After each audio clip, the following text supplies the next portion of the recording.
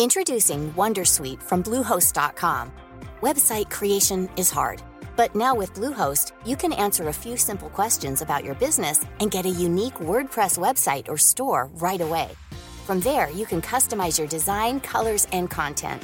And Bluehost automatically helps you get found in search engines like Google and Bing.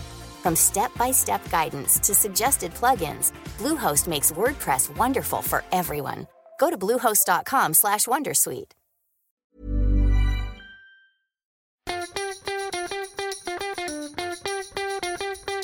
From Barangaroo Studios, the AusBiz COB is the key stuff you need to know about the day in business and finance.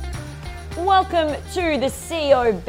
It is Monday the 5th of October. A lot of Australia is on holidays today. It's been a long weekend, at least in New South Wales. We're obviously not out enjoying the beach. We're here to bring you the latest in market views. I'm Ingrid Willinge. I'm here with David Scott. Yes, keeping the economy moving, doing our bit to fire things up. It's a slowish start, it's got to be said, understandably, but what's going to be quite a busy week, particularly tomorrow. Well, we can't deny what's going on with markets today. A 2.6% gain on the Chi-X. This certainly is in stark contrast to what we saw on Friday when Trump was diagnosed with coronavirus during our market trade into the evening. So certainly we saw markets overseas take a huge hit. We've managed to rebound from that. Hard to read too much into the gains today given volumes are so light. Most of Australia on public holiday. I'm reading absolutely zero into what the price action was today, and that's been brutally honest because you have to look back to what happened on Friday. We came within a whisker of closing at fresh multi-month lows. So we've rebounded off very depressed levels and basically recouped most of the losses that we saw over the past couple of sessions. But realistically, we're still in the bottom half of that trading range that we've been stuck in for many months now.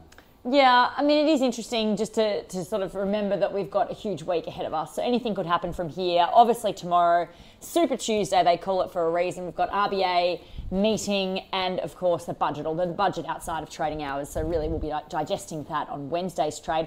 But when you look at the RBA tomorrow, I guess it's worth sort of previewing what we might expect because the RBA, originally a couple of big economists were expecting a cut. We obviously saw that.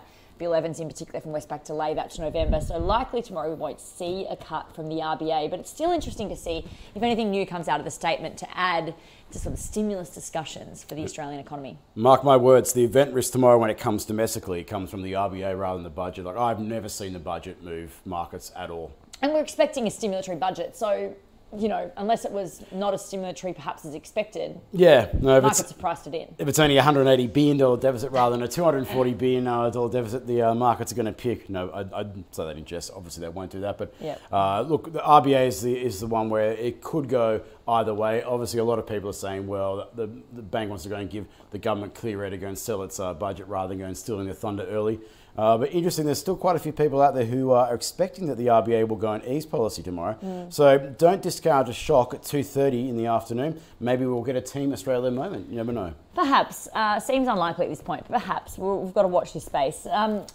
It's stock specific becomes really important. We've spoken to a couple of people, well, a lot of guests today, but one in particular I spoke to a little earlier, Hayden Beamish. He's Director and Portfolio Manager at Endeavour Asset Management, was talking about rotating out of fully valued growth stocks into value plays in the resource and banking sectors, for example, but also talking about just the amount of stimulus coming into consumers' bank accounts, business bank accounts, and how this plays out for particular stocks. Now, he really likes a stock called Bravura Solutions, BVS. It's a software as a service provider. And this is playing on that whole sort of tech, IT infrastructure theme, which has been a big one in our market and seems to continue to be. It seems investors are willing to pay for quality at the moment. It's not a fully priced growth stock, that one, though? Well, he thinks there's more value to come, and this is the thing, right? At the moment, a lot of the guests we're talking to, or a lot of the guests I've been speaking to, are saying, well, it's a quality growth stock. Yes, its valuation is rich, but it's worth the money. So go figure. You've kind of got to be selective in your stocks, I guess. Yeah, exactly right. But no, it's interesting that the tech sector, undoubtedly, there's a lot of people questioning valuations at the moment because it's such a unique period that we're going through. Is growth as rare as what markets are pricing in when it comes to those particular areas? If it's not, then they look very bubblistic, it's got to be said. But who can go and argue with the trend over the past 12 years or so? Value has been depressed, it's been smashed versus growth. It's going to take some kind of massive trend shift to go and change that. Will it be a whole bunch of stimulus and recovery from a once in a generation economic downturn?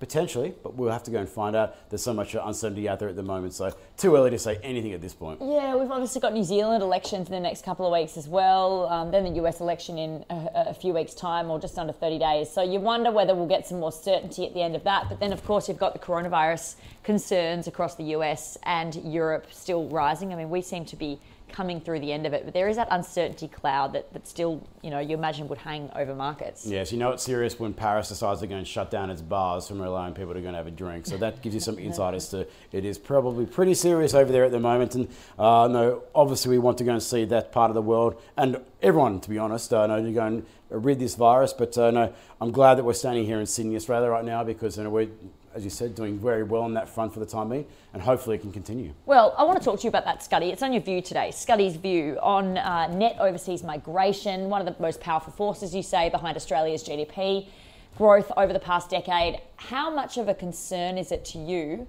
that perhaps we won't be seeing that sort of migration that we have seen in prior years? I wouldn't call it a concern, but it's something that I don't think that the markets and investors fully come to grips with at the moment. And there is so much uncertainty associated with it as well. It really is a binary outcome when it comes to when the international border will be open, and that effectively will be determined by what happens with a virus, vaccine or treatment. So there is a lot of uncertainty. Many people out there are thinking, well, maybe it's probably going to be like at least another 12 months till we start getting back to those kind of levels we saw prior to the pandemic.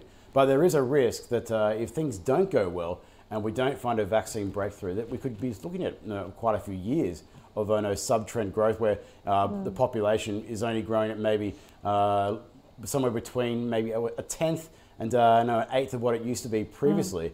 That will have massive ramifications when it comes to corporate revenues and profits, housing demand, the pool of available workers out there.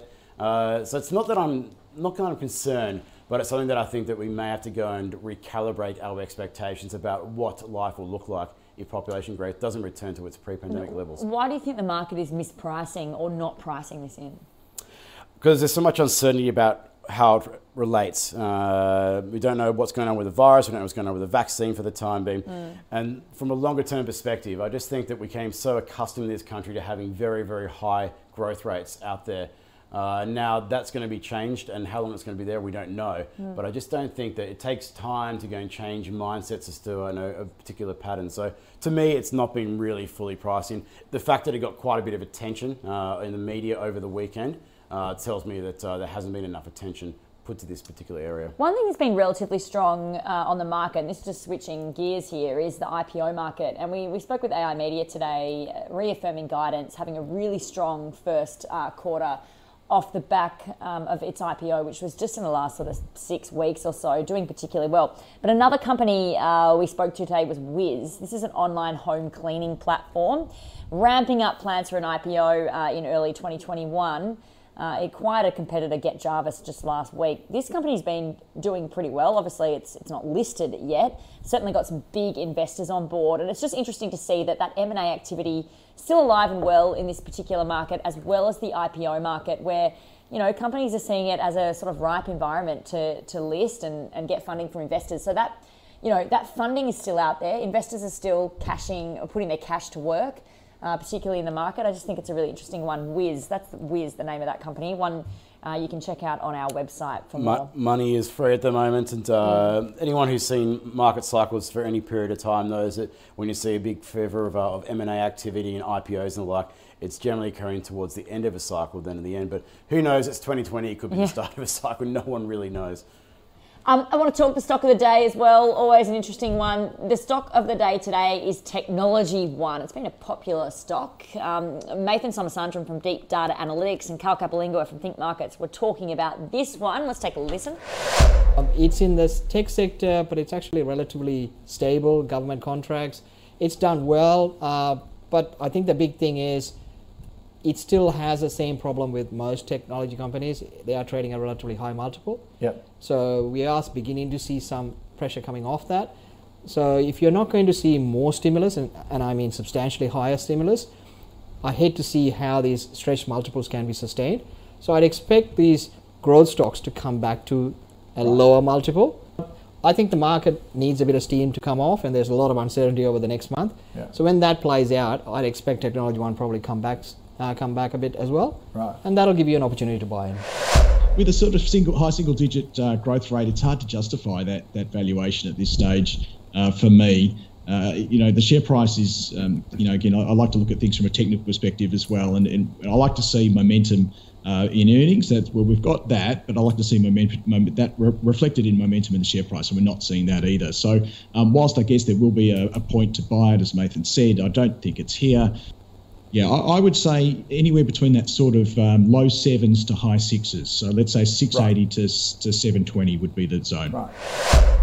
All right, that was Technology One. Nathan Somasundram from Deep Data Analytics and Carl Capilingua from Think Markets. Both like the stock, though with some caveats involved, of course. Yeah, we'll have to go and add it to the portfolio if it falls. Yeah, exactly. That's sort of the name of the game there.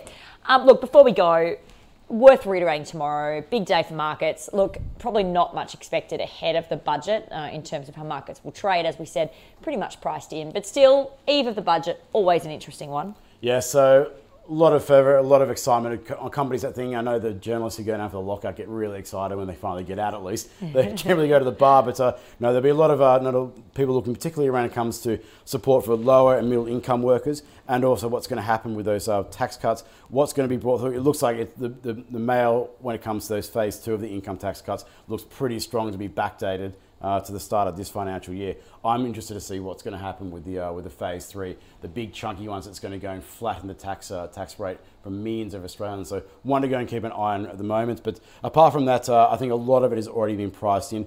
Maybe there'll be some big bang announcement from the government, but we'll find out, of course, when Josh Frydenberg steps up at 7:30 tomorrow evening. Well, a nice boost in Dow futures as well. So we'll watch where US markets track overnight to give us a bit of a lead for tomorrow. But it certainly is looking positive after Trump's little run around, or I should say drive around in his limo, a little hospital reprieve, I guess you could say. See if he goes and gets in the chopper and goes back to the White House to continue his recuperation. But at the moment, that's his health over the weekend. I think undoubtedly, the appearances seem to be, casting, pushing aside any concern about deteriorating any further. So I think that's definitely had a bit of impact, along with what's going on with his fiscal side of the equation. Whether we actually go and get an agreement between the Democrats and Republicans, I'm still not very certain about it. Well, all eyes on trading tonight. Big day tomorrow. We'll see you then. That's it for the COB. See you from 8:30 tomorrow morning.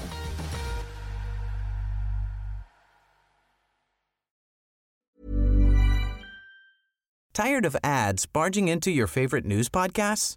Good news. Ad-free listening is available on Amazon Music for all the music plus top podcasts included with your Prime membership. Stay up to date on everything newsworthy by downloading the Amazon Music app for free, or go to amazon.com/news ad free. That's amazon.com/news ad free to catch up on the latest episodes without the ads.